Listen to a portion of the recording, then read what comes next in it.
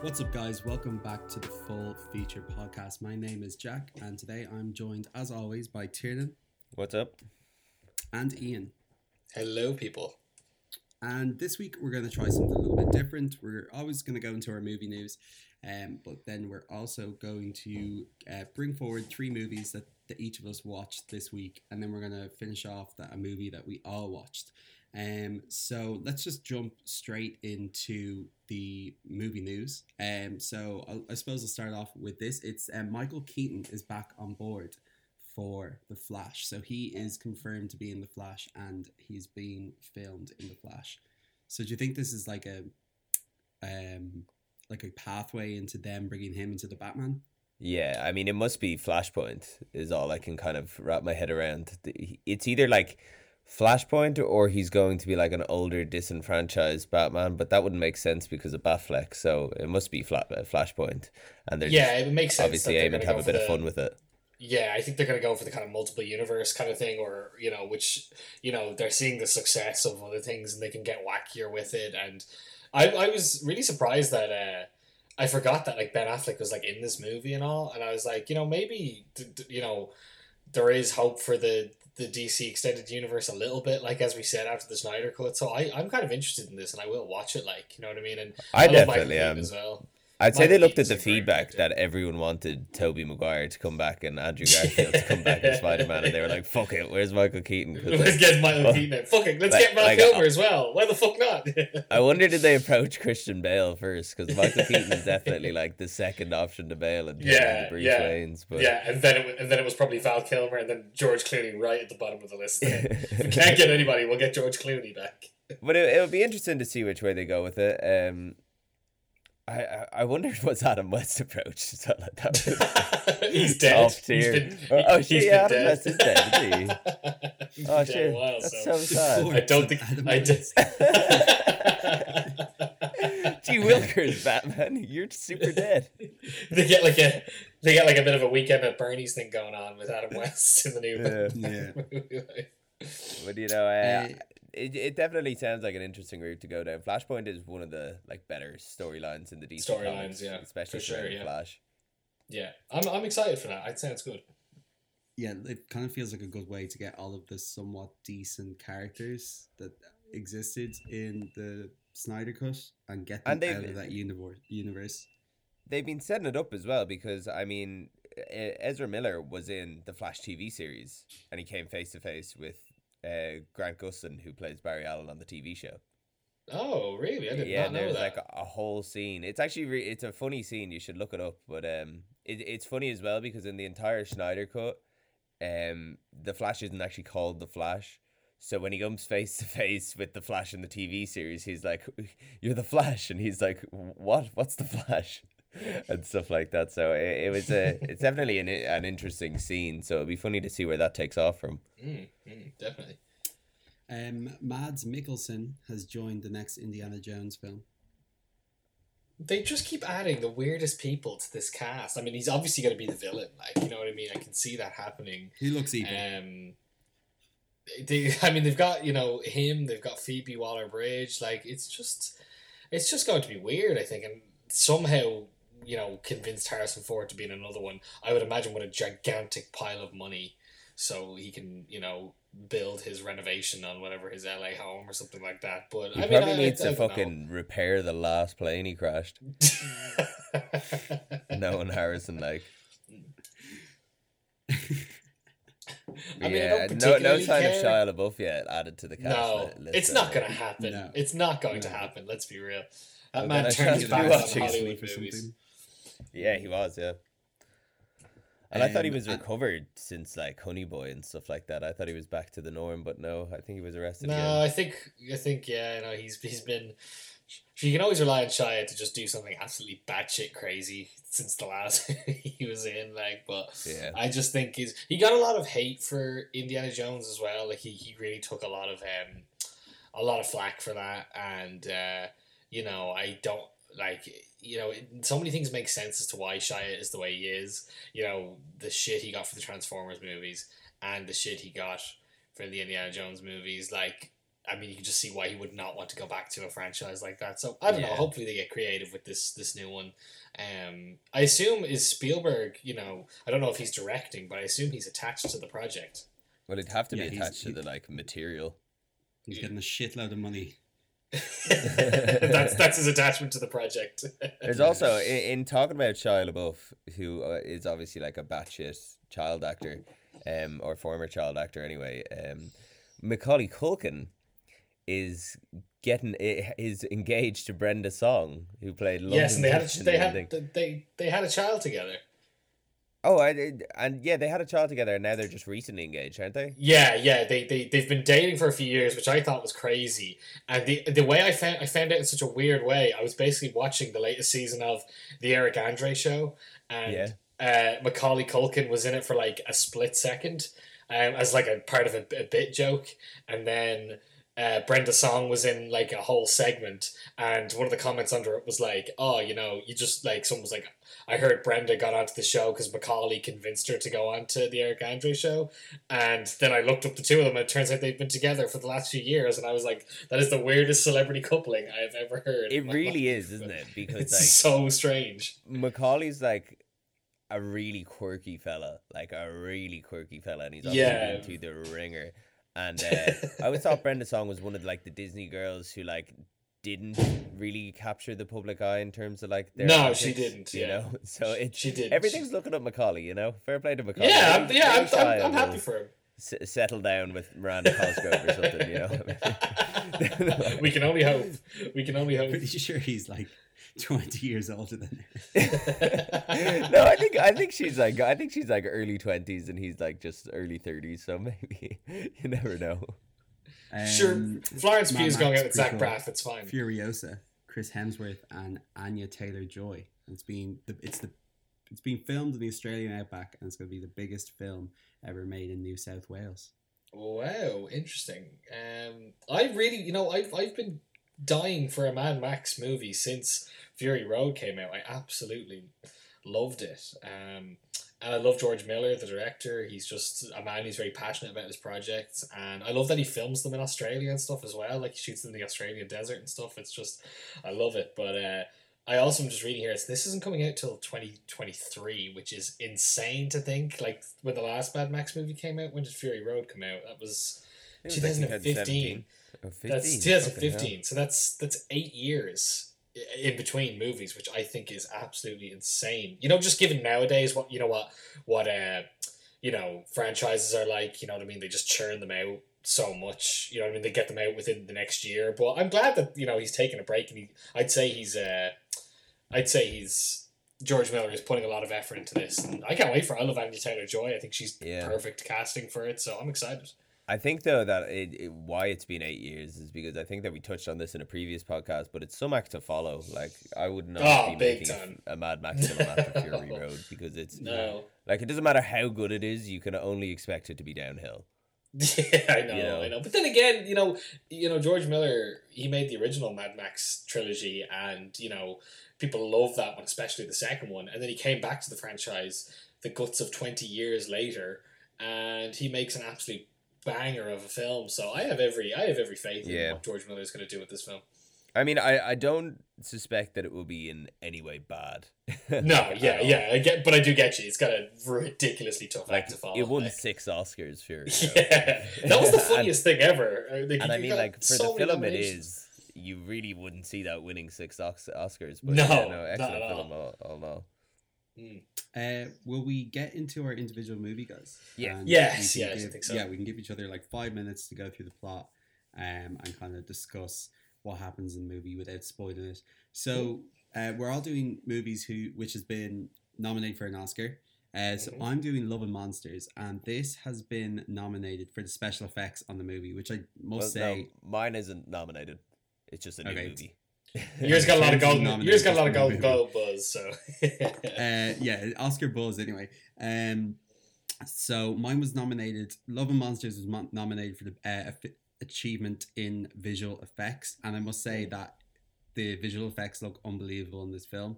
It pops out on the screen. But basically, it follows the main character called Joel, and he kind of like narrates what happens in the apocalypse.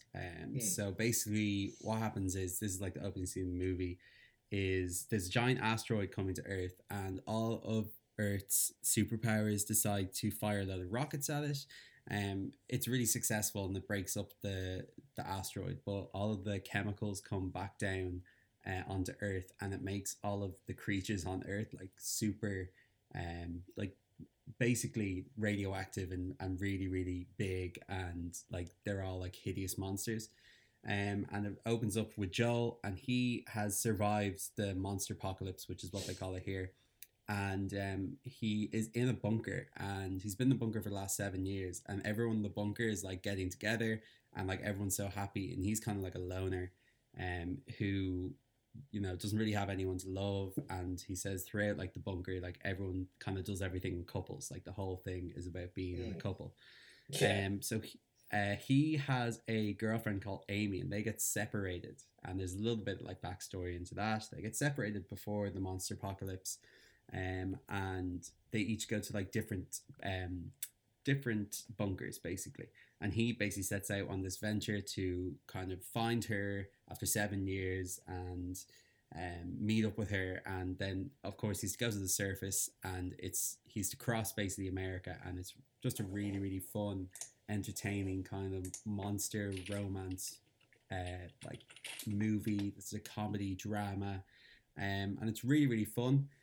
It looks brilliant. The acting's pretty good. I mean, I can't complain with these type of movies. It's kind of like a mindset, like, you know, I really enjoyed Jumanji, but I'm not expecting, you know, Joe Pesci to win an Oscar for it or whatever, like, you know, or The Rock to win an Oscar. Like, I'm not expecting major acting chops, but like there's like a really cool dog companion. There's a couple of like really great characters that he meets going out throughout, and it just has a real fun vibe throughout it.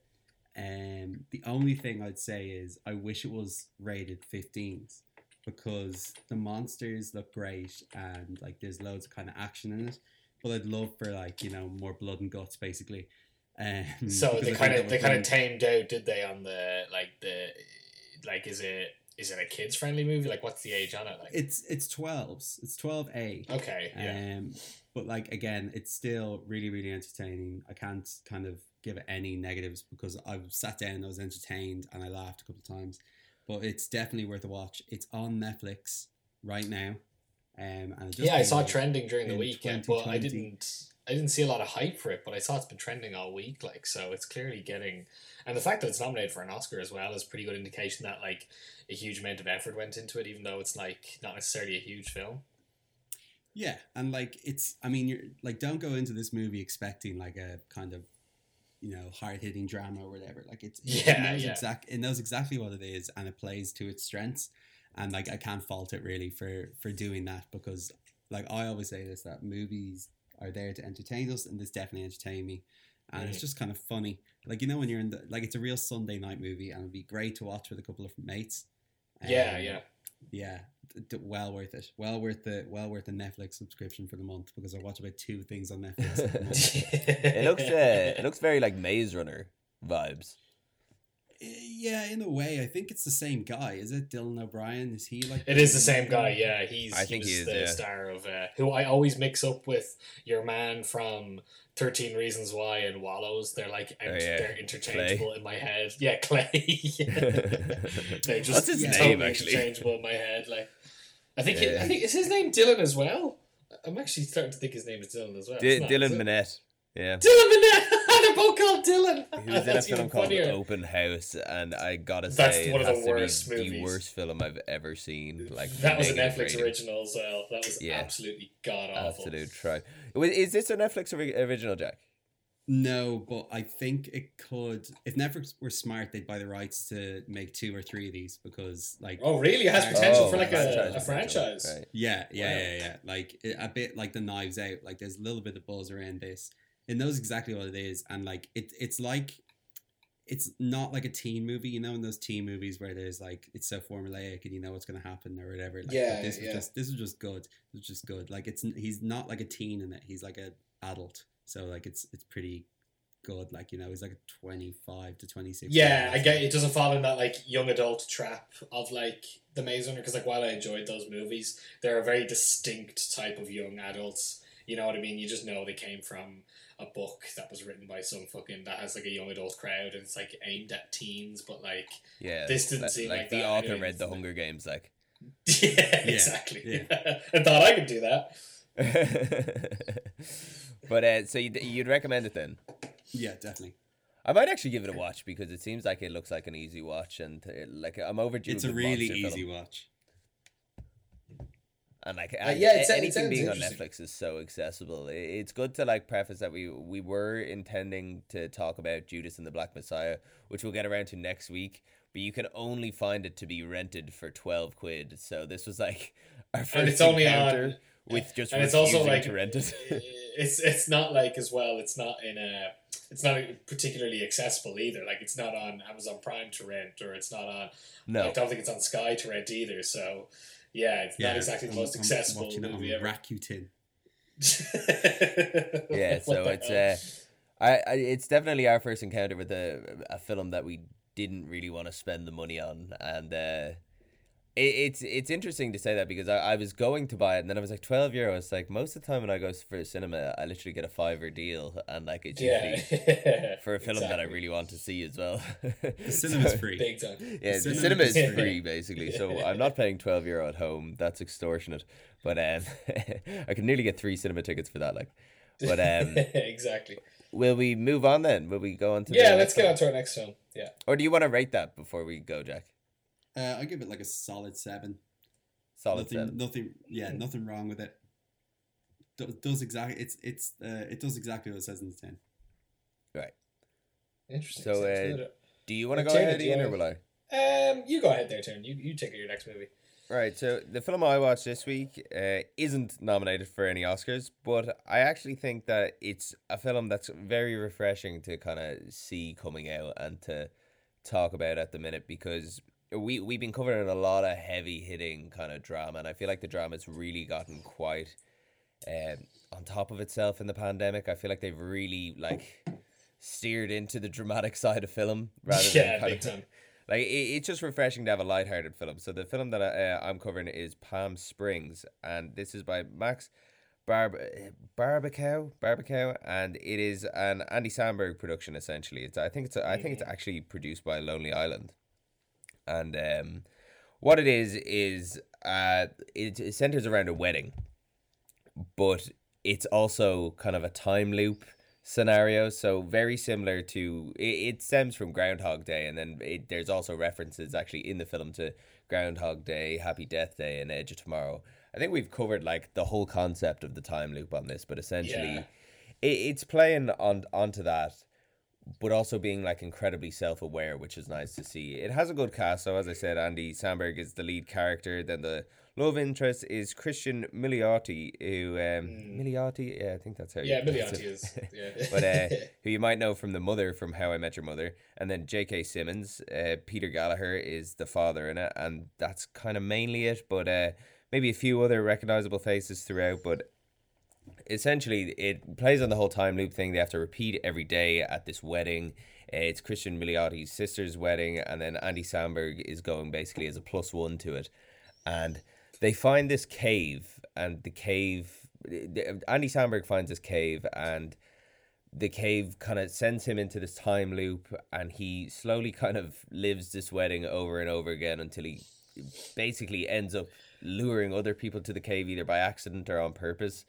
And that's kind of how it plays out. You just see this kind of like romance side to it, and it is essentially a rom-com, but as I said, being self-aware, like the whole time loop thing, and knowing that like Groundhog Day, like they're not going to compete with Groundhog Day, so you might as well just kind of veer away from that, and even like Edge of Tomorrow kind of set the parameters even further along with Happy Death Day. So they basically just skip the whole kind of exposition side of it. They kind of skim through it all really quickly, and they just kind of show the enjoyment you could have if you were in this time loop and what you could get away with. And it basically, the core of the story is Andy Samberg and Christian Milioti falling in love within the time loop and then realizing that they kind of have to get out of it. And it's got some really funny moments, like laugh out loud moments in it, and just an enjoyable watch throughout. Like, really can't complain about this film at all. In Yeah, terms do of you think like, the premise is, does it work for it? Because I often get worried that premise is going to start getting overdone now. I felt that with Happy Death Day, and even Happy Death Day 2, the second one, which was more self-aware. You know, you start to think, like, is this going to get, you know, used too often? But you seem to think it works for Palm Springs. Like, do you think it's you see, overdone, or? I feel like it helped that obviously Groundhog Day was essentially a comedy, but there's some really hard hitting moments in Groundhog Day. I thought for Happy Death Day it was done some favors, that it was kind of new to the genre. Same with like Edge of Tomorrow is action, Happy Death Day is horror and stuff like that. It was cool to see a rom-com in a time loop, because it's the first kind of portrayal where they're really not alone in the time loop. And they took like a slightly different angle in the fact that like Andy Samberg is essentially, without ruining anything, he's in it from the start. So he's already gone through the whole kind of realization that this is a time loop, and you actually kind of follow Christian Miliotti's experience going into it. And so it is definitely very kind of similar, and some might say it might be a tiny bit overdone, but I just think because of how self-aware they are and the fact that it is really funny on top of that, it does kind of make you just like forgive it quite a bit for using a concept that's been done so much. And as I said, I think that this is like a really kind of needed film at the moment, because I actually can't remember the last new comedy film that I've seen in the last couple of years that I've sat down and really enjoyed and thought that it was very funny. I thought that this was like a really sweet but also like interesting and funny film to watch. And would you recommend it? Do you think would you give it a solid rating, or? Yeah, so it's on Amazon at the minute. And, oh yeah, that's another thing I wanted to ask. Is this an Amazon original? Like, is this like a one that made by Prime Studios or what? I think that it was. Yeah, I think that it was Prime Studios. I'm struggling to remember here. I don't actually think I watched it on Amazon. No, yeah, it is. Yeah, but it is an Amazon original. So yeah, you can find it on Amazon. Essentially, it's very accessible. And it's just a film that if you're looking for a new film to watch and you want to put like no mental effort into it and still enjoy it, it's there for you to do so. I'd rate it quite highly in terms of what it is. It's similar to Jax. I mean, like I don't like giving like high ratings out of 10 compared to like the films that we've previously rated out of 10, but in terms of like the comedy genre that we do, and I would give this like an 8. It is a very easy watch, and like I'd recommend it to most people. I'm gonna watch this tonight. I'm telling you, man, it's a very, very like just kind of turn it on and switch off kind of film. Enjoy it. The like fact that it's on the streaming service just makes everything so much better. Really does, doesn't it? It is such terrible that that's a drawing point. It is such a struggle to face finding a film. Big time. Big time. And one last question as well is Andy Samberg in this. I love Andy Samberg, but does he kind of just basically play the same character he plays in Brooklyn Nine-Nine, or is he kind of a little bit more different in this, or what? Because he has a bit of a habit of kind of just leaning into that kind of Andy Samberg type character. Man, Andy Samberg's Andy Samberg. I mean, like, you cannot watch an Andy Samberg film and expect anything but the whole Andy Samberg package. But what I will say is I am quite like aware of like the whole Andy Samberg. He does play the same character and everything, and if you've seen him once, you've seen him. You know what you're gonna get. But I suppose him being like the love interest, like the protagonist, and like falling in love in this, and like having it kind of being the love is more mutual rather than him kind of chasing after the good looking girl like it usually is. I think that does kind of shift him as a character a bit and make him slightly more interesting. But as I said, he's actually very funny in this. It is kind of like a rare thing to find a comedy film nowadays that doesn't kind of rely on like really menial fart jokes and stuff like that. And this doesn't really. This does play on like the kind of a whole like Groundhog Day humor. Absolutely. And it kind of reworks it quite well.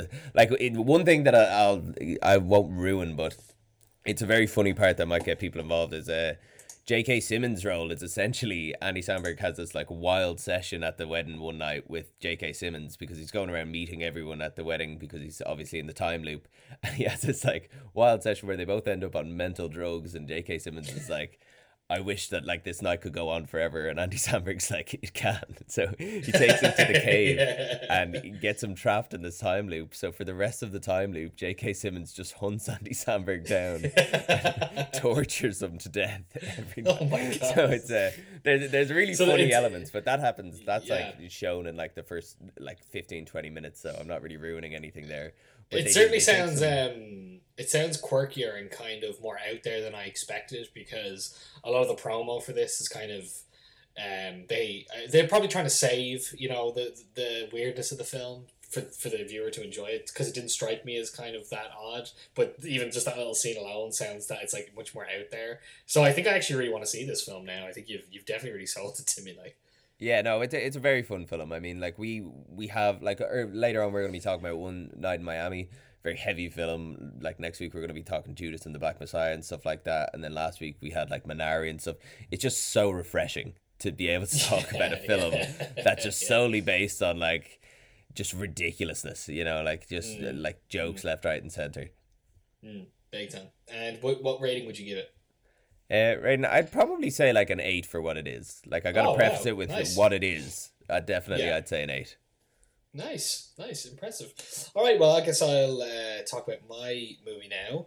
So I watched, not an easy watch at all that you two guys seem to watch.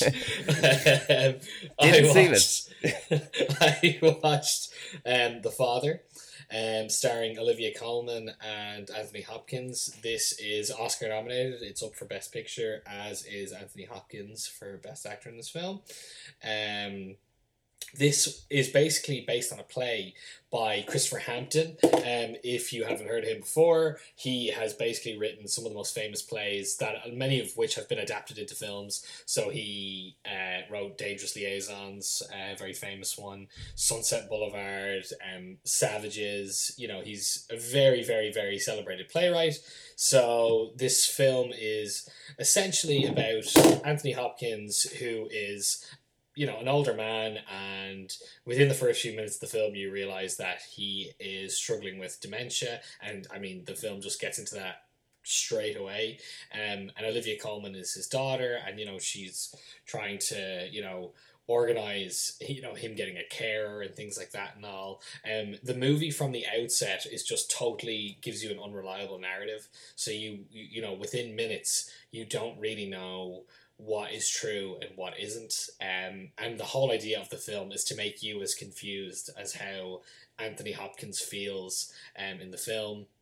It's more or less all set in this one flat that he lives in. It's a very, very small cast of about 5 people, and you can literally see how it works as a play.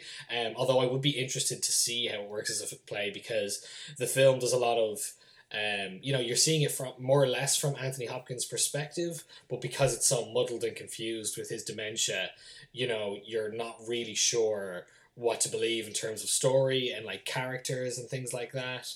And you know, he seems so sure of himself, and then he'll get so confused the next minute, and a lot of it involves with him having a conversation with a character one minute, and then another character walks into the room. He doesn't know who that character is. You don't know who that character is either. But you know, the character will immediately tell you within a few minutes of who they are, and you're led to believe that that's who that character is. And then as the film goes on, they might reappear, and that's not who the character is whatsoever. Very early on in the scene, like, a woman walks in and she's his daughter, and it's a different actress than Olivia Colman. And you know, I kind of thought the movie was going to take a complete left field and Olivia Colman was going to be gone from the movie. That wasn't the case, but they had this character in it then for about 5 minutes, presented as his daughter, and you're kind of saying, well, now he's getting faces mixed up and scenarios, and it's just a very, very heavy drama about you know, a daughter who's, you know, has her own life and a husband, and how she's kind of like almost burdened with her father, you know, deteriorating with dementia. But the film, you know, that could be a very, you know, done before premise, I think. Not that I've necessarily seen lots of movies about it, but you know, it's quite a common story, even just in terms of like real life. A lot of people have kind of been affected by something similar to this, so you could have gone a very bland route with it. but the film is really, really interested in how it muddles the narrative completely, and you're kind of struggling to follow it too. But it's great in terms of like showing how Anthony Hopkins will, his character, who is also called Anthony by the way, but he will get mixed up with something, and then you will see maybe 20 minutes later into the film how he got that mixed up, why he got that mixed up, why he's mixing up things. It also has Imogen Poots in it for a small role, and she's actually extremely good in this film. Yeah, I was surprised to see her in this, and I was actually. Yeah, I was just thinking about, do you remember I spoke about, God, it's a long time ago now, but Vivarium, that movie she was in with Jesse Eisenberg, which the movie I wasn't crazy about, but she was really good in it, and she was really good in this for such a small role. And how was Anthony Hopkins? So I was literally just about to get on to him next. Within 3 minutes of the film, Anthony Hopkins is just giving the performance of his life. I mean, my God. With it, literally, I was so good to see him on screen again, because he's just such a titan of an actor. Yeah, he really is. I just feel it's been so long since he's had a role that's that he's just so perfectly fits into. And, he's both perfectly eloquent in the film, and, this kind of brash man who's frustrated and angry, and he's refusing to get a carer throughout the film and stuff, and he's clearly a very independent man and stuff, and yet he's so vulnerable. And how Anthony Hopkins gets that across with just the slightest facial expression, even his body language changes from he's really limber at the start, and then as the movie goes on you see him becoming more frail, not even physically, just out of his own kind of he's mentally exhausted by how confused he's getting. It's not an easy watch. It's one of the most upsetting films I've watched in a long time. Oh, is it very upsetting? Yeah, it's really tough to watch. Yeah, it's just dour from the start, and it doesn't really improve. It only gets worse. But in saying that, it's an absolute must watch for this year. It is definitely deserving of its spot in the Oscars section, in the Best Picture section. In saying that, I haven't seen them all yet. For the moment, I still think that I want something like Sound of Metal to actually win Best Picture, or even Mank. But this is the film that I feels belongs in the thing, because we talked about Promising Young Woman and Minari, and I do think Minari belongs in there too. But this film has really been a mixed bag of Best Picture movies. But this one, if it was any other year, if it wasn't pandemic year, it holds up against Mank and Sound of Music big time. Despite it being really difficult to watch. I would love to see how it works as a play, but I would 100% recommend this, but don't go into this expecting anything less than a dour, sad trip for the whole What would you say about, so you don't really think that it should win Best Picture, or you don't want it to win Best Picture, but what would you say in terms of Best Actor? Do you think I think Hopkins could do it, and I think he would 100% deserve it. And I think the only real contender he has is Gary Oldman in Mank. That's the only other performance this year. But I think Hopkins could easily run away with it this year, and I think he fully deserves it after watching this film. Olivia Colman is superb as well, and she's great in everything she's in. Yeah. But, it's just Hopkins, just every time he's on screen, you are just captivated by his performance. And it's great because, he's not necessarily nice in this film, and it shows kind of a nasty side to dementia and how he can be nasty to people around him, and that can make it difficult to watch him on screen and relate to him. But by the end of the movie, you're just so you just feel you're so empathetic for his character. And just Hopkins is he's one of those talents that just comes around every generation, and it's been such a long time since he's been in a film like this. And I genuinely would love to see him take an Oscar for this year. And definitely go watch The Father if you're just into this was a film that was very actor focused, in terms of cinematography and stuff. And there was some interesting cinematography, and I think there was a real skill in how they blocked the film, and how they edited it and things like that. And that does deserve credit. But in terms of an actor focused movie, this is what you want to see if you're watching a movie for performances. Go watch The Father. It is top class. And it doesn't have the kind of syndrome that we were talking about with Ma Rainey's Black Bottom, where because it was originally intended as a play, it doesn't feel like a film. No, like I mean, so I while I was watching it going, I can see how this works as a play. There is so much filmmaking techniques in it that gives it such a fresh flavor that makes it feel like it's a film, and it's not just four people sitting in a room shouting at each other, which we'll get onto later with the movie we're talking about tonight. It's not. It looks like a play. It looked like exactly. When you go to the cinema and they have trailers for like the Nutcracker Live. Yeah, it's like that was filmed on the West End, and it's like that's exactly cool. Did they do that as well? Because like from one angle, all fucking movie. But that's exactly what it was like. Whereas this was more creative, and the soundtrack was great as well, and it was much more immersive than I couldn't get into Matt Rainey's Black Bottom because I felt all the characters were doing they were big famous actors pretending to be these characters that I didn't buy for a second. Whereas when you cast someone like Olivia Colman and Anthony Hopkins, they're going to be two people that are just going to immerse themselves in the role, and you are going to just fully be into it from the start. In terms of a rating, I would give this a high 8. It's extremely good, and it's only an hour 30 minutes long, and it gets exactly what it needs to get across in those 90 minutes. Not a minute is spared in this film. It's really, really good. Nice. So a high 8, Jesus, all right. Okay. High 8. I'm gonna must get around to that. All right, well, I think now I'm going to have to watch all of these films. Definitely The Father's, the Father's probably going to go down a bit lower, even though, like, I really want to watch it, but Jesus, am I not? Yeah, it's not easy. I'm going to have to find some form of mindset to get onto that, but should we jump straight into One Night in Miami then? Yeah, let's go for it. But it's interesting to say that we're talking about The Father, which was originally intended as a play, and it was a play anyway, but so was One Night in Miami. The original writer was Ken Powers, who actually later just went on to adapt it, and he wrote this film as well. So he wrote both the play and the film. It's directed by Regina King, and I think it's an Amazon Prime original, isn't it? It is, yeah. It's Prime Video original. Amazon Studios. Yeah, again, I didn't watch it on Prime, but it is on a streaming service. The Father's not on anything as of yet, Ian, is it? No, it's not as of yet. It's not readily available as of yet. So you were pirating illegally? No. So you admit it. Essentially, One Night in Miami is the after party of Cassius Clay or Muhammad Ali's original heavyweight title win.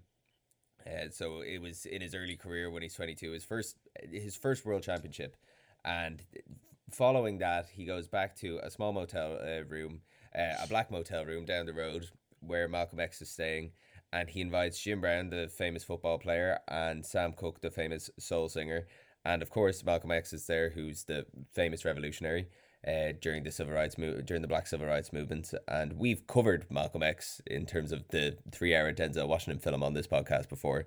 So we are a bit familiar. And the film is just, the entire premise is just them sitting in this motel room talking about black civil rights and just kind of life in general. So and their role in the civil rights movement as well. It's like they each kind of have they're kind of getting into this like philosophical thing about they all have a part to play because they're well-known figures and they just so happen to be black as well. Yeah, it's essentially a debate for the entire film between the four, and you kind of see the relationships between them and kind of the roles or the life paths that they went down. Now this is fictional, we have to say, although it is based on. Apparently it did actually happen, but no one knows like what they talked about or anything along that lines. Yeah, when you like, see, the first thing I saw in this film was, inspired by true events, and I just went, well, this is going to be complete fiction. That doesn't mean absolutely anything.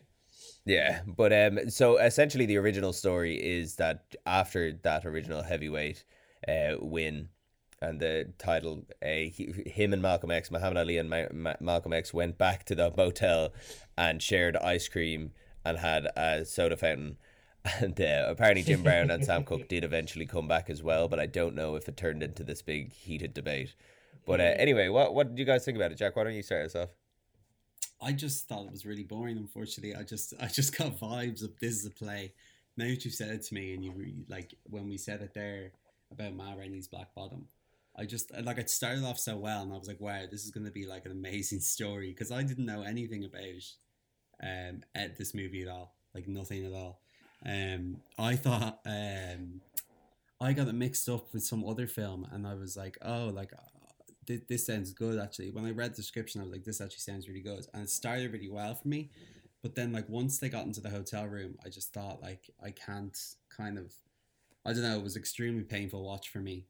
Really? And then when I looked up the fact that none of it even happened, I just kind of thought that this is all weightless conversation because like none of it actually happened. I think that is kind of the issue with like applying fictional stories to real historical figures. Yeah, and I really didn't like the guy who played Malcolm X. Really? Yeah, I actually quite liked it. Quite liked his performance. So that was Kingsley Ben-Adir. So not to be mixed up with Ben Kingsley, but none of these actors are really heavy hitting actors like Ellie Gorey, Cassius Clay. This is really one of his first time roles. Aldous Hodge, who played Jim Brown, hasn't really been in much either, and neither has Leslie Odom Jr., who played Sam Cooke.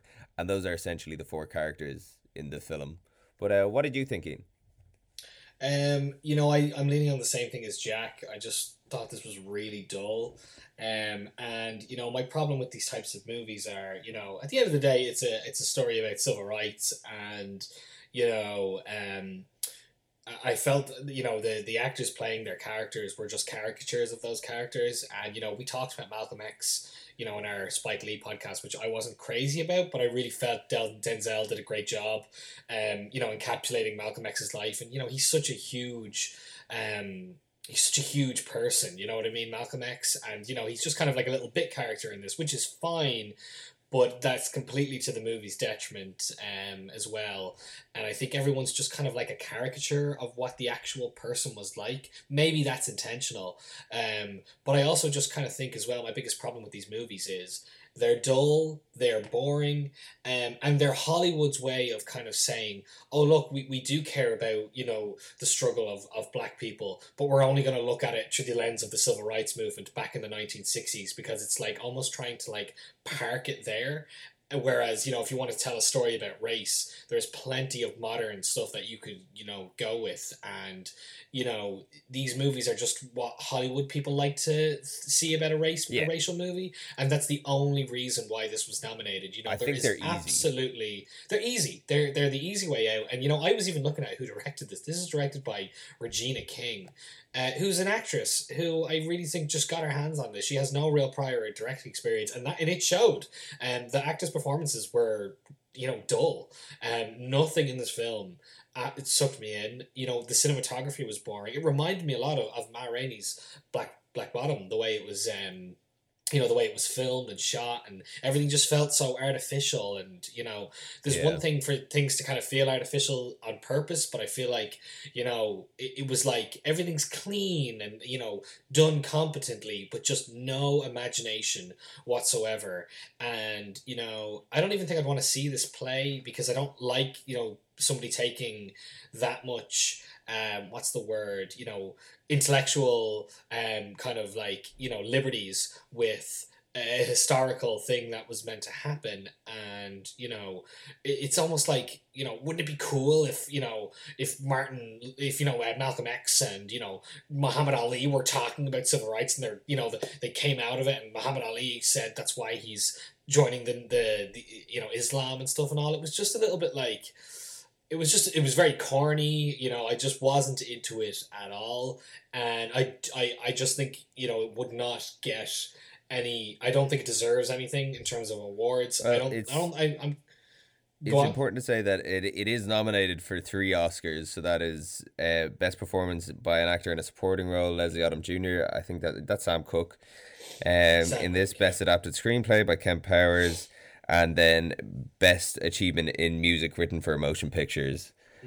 I don't know if the music stood out to me at all in this, although no. Sam Cooke, obviously, the Leslie Odom Jr., who played Sam Cooke, had an amazing voice, and Cooke's music is brilliant. So that's the thing. Like, there's beautiful songs in it, but that doesn't mean that it's to the film's credit for sticking in good songs. Like, I gotta say, I did like Leslie Odom Jr.'s performance. I can see why that was nominated in the year that we're in. Sure.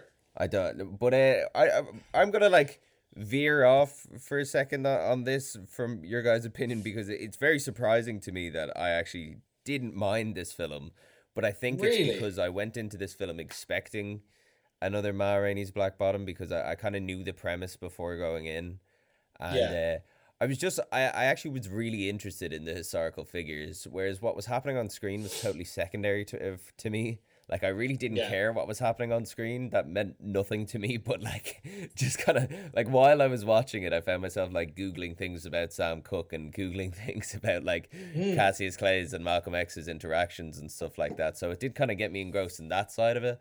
I also thought that there was like some cool kind of contrast to like Malcolm X and Sam Cooke, and the fact that Sam Cooke was obviously a massive producer and he was making a fortune off music, and his role in kind of like the British invasion and stuff like that, and his relationship with the Rolling Stones, and seeing Yeah. little things like that kept me engrossed. I also think that whilst it was obviously very much about civil rights, there were some moments that felt kind of new. Like, I love Jim Brown's encounter at the very start with in Georgia with like an old family friend who's also Yeah, that was great, in actually. relation Yeah, to that was NFL. And then they seem like they're having such a nice conversation. Like, they seem like they get along really well, and they're really good friends.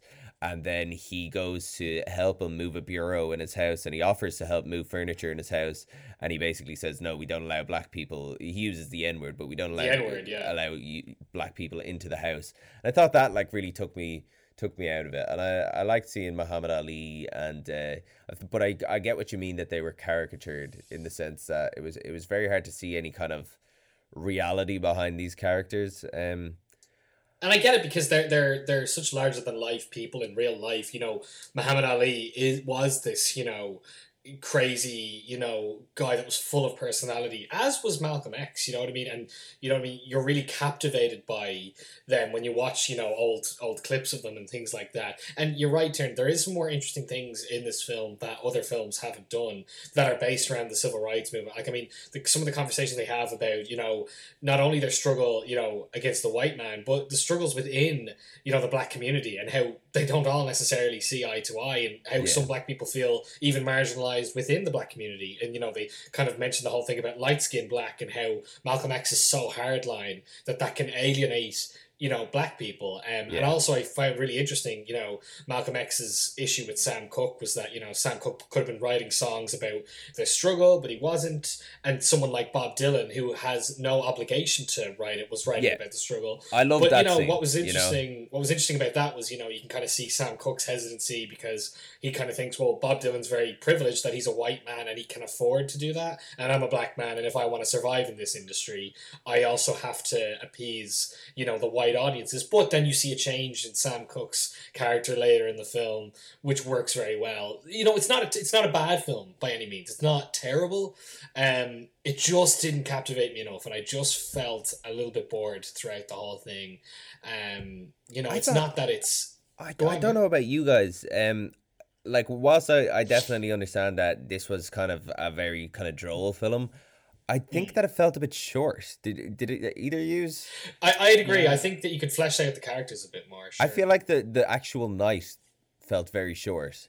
I've seen films where it's basically been like a cast basically just interacting with each other in the one spot for the entire film, and I feel by the end the ins and outs of every single character, all of like their personality flaws, their personality traits, and everything along those lines.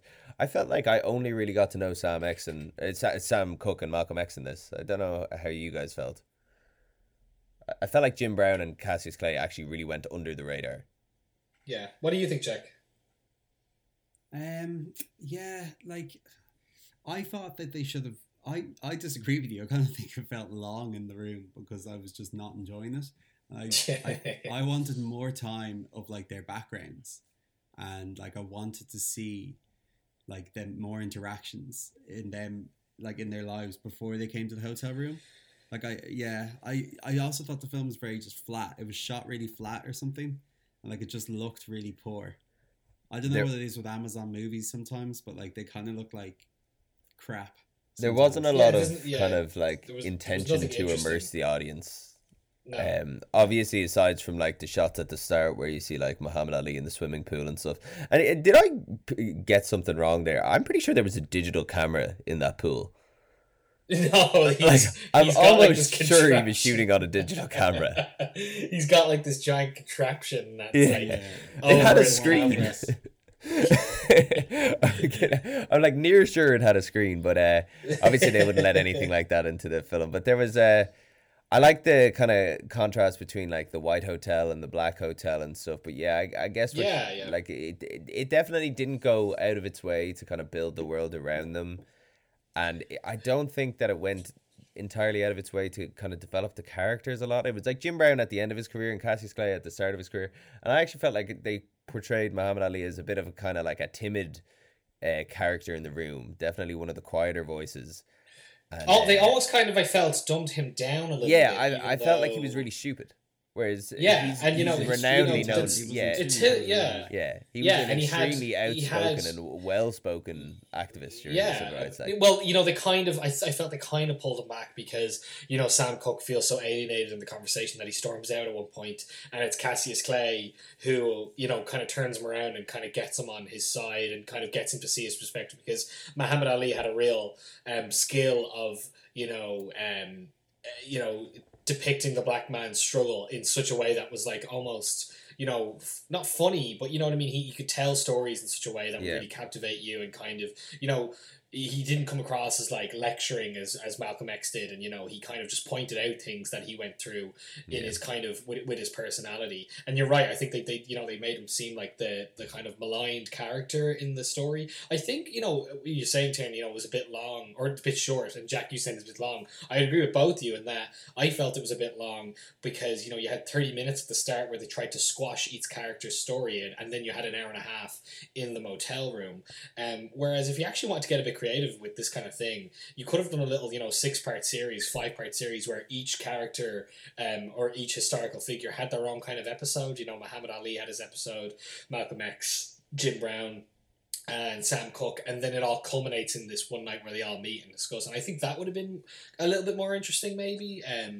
You know what I mean? And kind of getting a little bit more insight. But then again, that could be, you know, that's.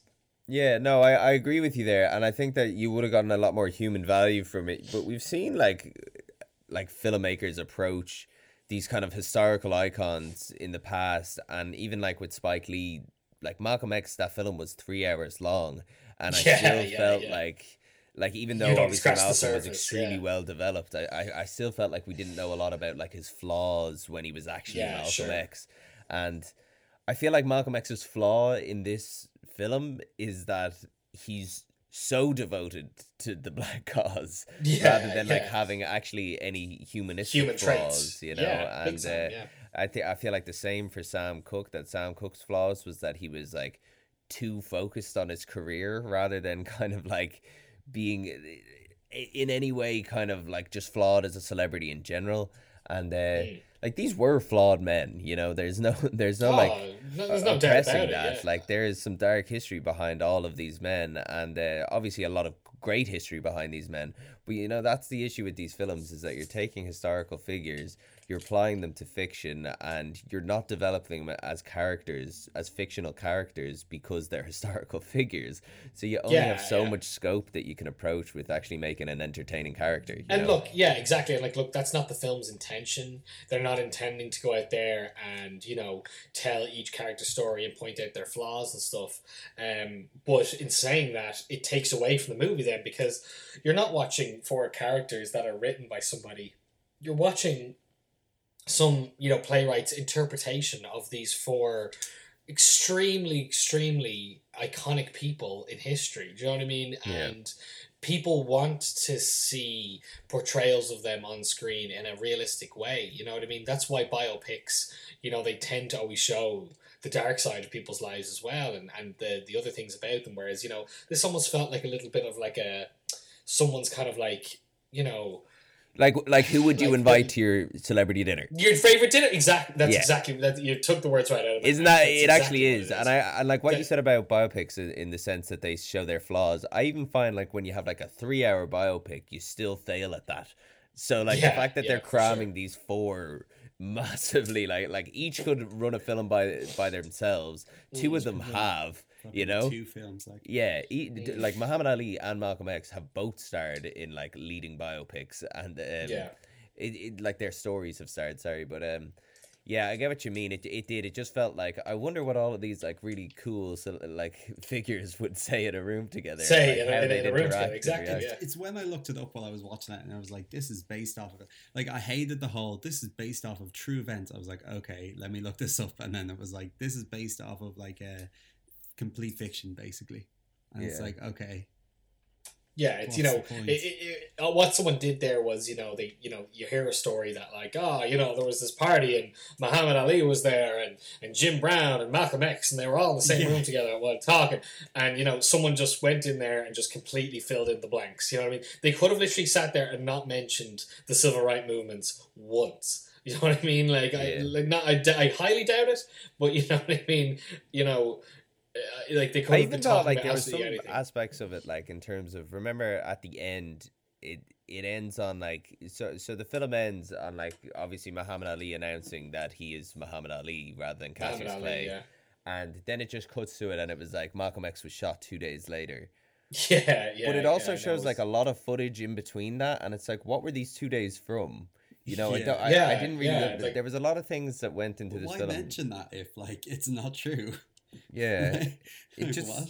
it felt like very strange that like whilst it was fiction, they were also heavily tying it to the real world, and it felt like Malcolm, like it felt like Ma Rainey's Black Bottom, just with more familiar characters but less familiar actors. It was a confusing one for me. Yeah, I mean, I think that I think I probably went into this with a bit of a negative outlook, and when I'm talking about it now, I can see some positive aspects to it. But in saying that, I don't think when I watch a movie like The Father and like just how creative it was, and I just always feel that the Oscars is just always so weird because just the standard of films just never really match up. You know what I mean? And look, I know this isn't up for Best Picture or anything like that.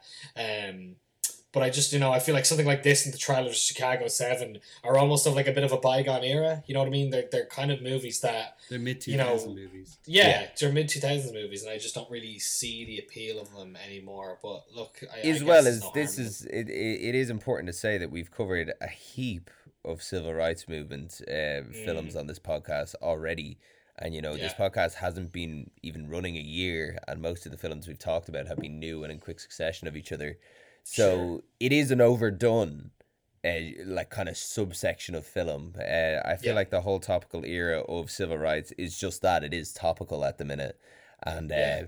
Hollywood is doing what they always do, and they're making a business package out of the civil what's rights popular at movements the and the moment. struggles of the black people of America, and Yeah, I big feel like time. people need to stop eating it up. Yeah, big time. 100%. Like, it's like people watch it and go, that gives me such a good perspective on the civil rights movement. And it's just like, my God. No, it fucking You know, doesn't. we had Green Book, you know what I mean, 2 years ago as well. Like, you know what I mean? Green Book, Selma, you know what I mean? But just they're all, mercy. they're Yeah, I all- mean, like the yeah, Judas and the Black Just Messiah will be Mercy, covering next exactly. week. Trial of Yeah, Chicago exactly. 7. It's literally like one civil rights movement film after another. And Yeah. like you were saying, I think they were all covered in the in the early 2000s. I don't think that they need to come out as much as they do. But I also feel like as well, and I don't mean this not to look into it too much, but I feel like by these movies getting made as well, it's kind of Hollywood's way of like saying we're addressing racism, but also saying like, oh, but it was racism that happened in the 60s Yeah. and not racism that happens now. You when know what there's I mean? so Like, much potential for the racism there's that so much happens now. potential. You know what I And mean? it's Like why, even if you think of like Fruitvale Station and films like Fruitvale Station and even which was it was more recent. It was in the late 70s, but When They See Us as well. They were more interesting films, I felt, and Yeah. for TV shows than these fucking 60s civil rights kind of. They're serious, but I kind of make you feel good as well. They're just it's just Yeah. boring. You know what I mean? But That's that my is issue even with it. like if you look back on when like films like Boys in the Hood were released, they were released in their Yeah, era, yeah. and that's why they In were their so era, popular. It's Exactly, yeah. there is kind of a beat missing with these films, and I Big can time. genuinely say I haven't enjoyed one for a good while. I think the last one I enjoyed that was solely based on the civil rights movement was Black Klansman, and obviously that was Yeah, because it was such a great approach to it. And that's an interesting story as well. That whole story of Ron Stallworth. Oh, couldn't is be more such entertaining a a niche plot. story, you know. So that's even has the plot on its side as well. Obviously, it deals with race massively, but you know the plot is genuinely like, you know, adds a lot of tension and thrills and stuff as well. Which, you know, Spike Lee is super. You know, even you said Boys in the Hood, Do the Right Thing, another, you know, movie, you know, about racial tensions and things like that and all. And you know they're just not lazy movies, and there's ways to be creative with it if you're going to go about that, and this just wasn't it. But look, in saying that, you know, I'm not saying this was a bad movie by any means, and I think if someone sat down to watch it, they'd probably enjoy it. I just felt it dragged a little bit. I know we're coming up on time, so we should probably give this a rating for our viewers. So Jack, do you want to give this a rating? Yeah, I'll give it like I'd give it like a 4.5. I'll give it like a 5. Actually, I'll give it a 4. I've been shitting on this movie. I can't just be nice to it again. Yeah, I'll give it a 4. Sure. Tiernan? I think I gave Ma Rainey's a 4, and I like this a lot more than Ma Rainey's because of the historical accent. Because of the historical aspect. So I'm gonna go ahead and give it a 6. Okay, I'm gonna meet you guys in the middle, and I'm gonna give it a 5 in that it's competent in a lot of ways, and it's not, you know, a bad movie by any means, but it's just pretty lackluster, and it just, you know, it didn't offer me anything that I hadn't seen already before. I wouldn't necessarily recommend this film, but this film was actually recommended to me, so it's you know, I don't know, maybe it's not my cup of tea, maybe it's other people's cup of tea. Sure, you know? For sure. All right, I think that's us pretty much. Yeah, I don't think we have anything else to add on our. We actually covered a lot in that podcast, considering it was just an hour long. So, yeah, look, guys, thank you so much for listening. Next week we are going to talk about another Oscars movie. We're going to talk about Judas and the Black Messiah, which is starring Lakeith Stanfield, and am I right in saying Daniel Kaluuya is in that as well? Yeah, He is. I actually I know very little about this movie as well, so I'm pretty excited to watch it and talk about it. And but as usual, guys, thank you so much for listening. We're very happy that we can keep talking about newer movies as well. So tune in again next week, guys. You can follow us on all our socials. Please follow us on Spotify. Give us a 5-star rating on Apple Podcasts, because that helps us very, very much. And we will see you next week, guys. Thanks, guys. See you next week, guys.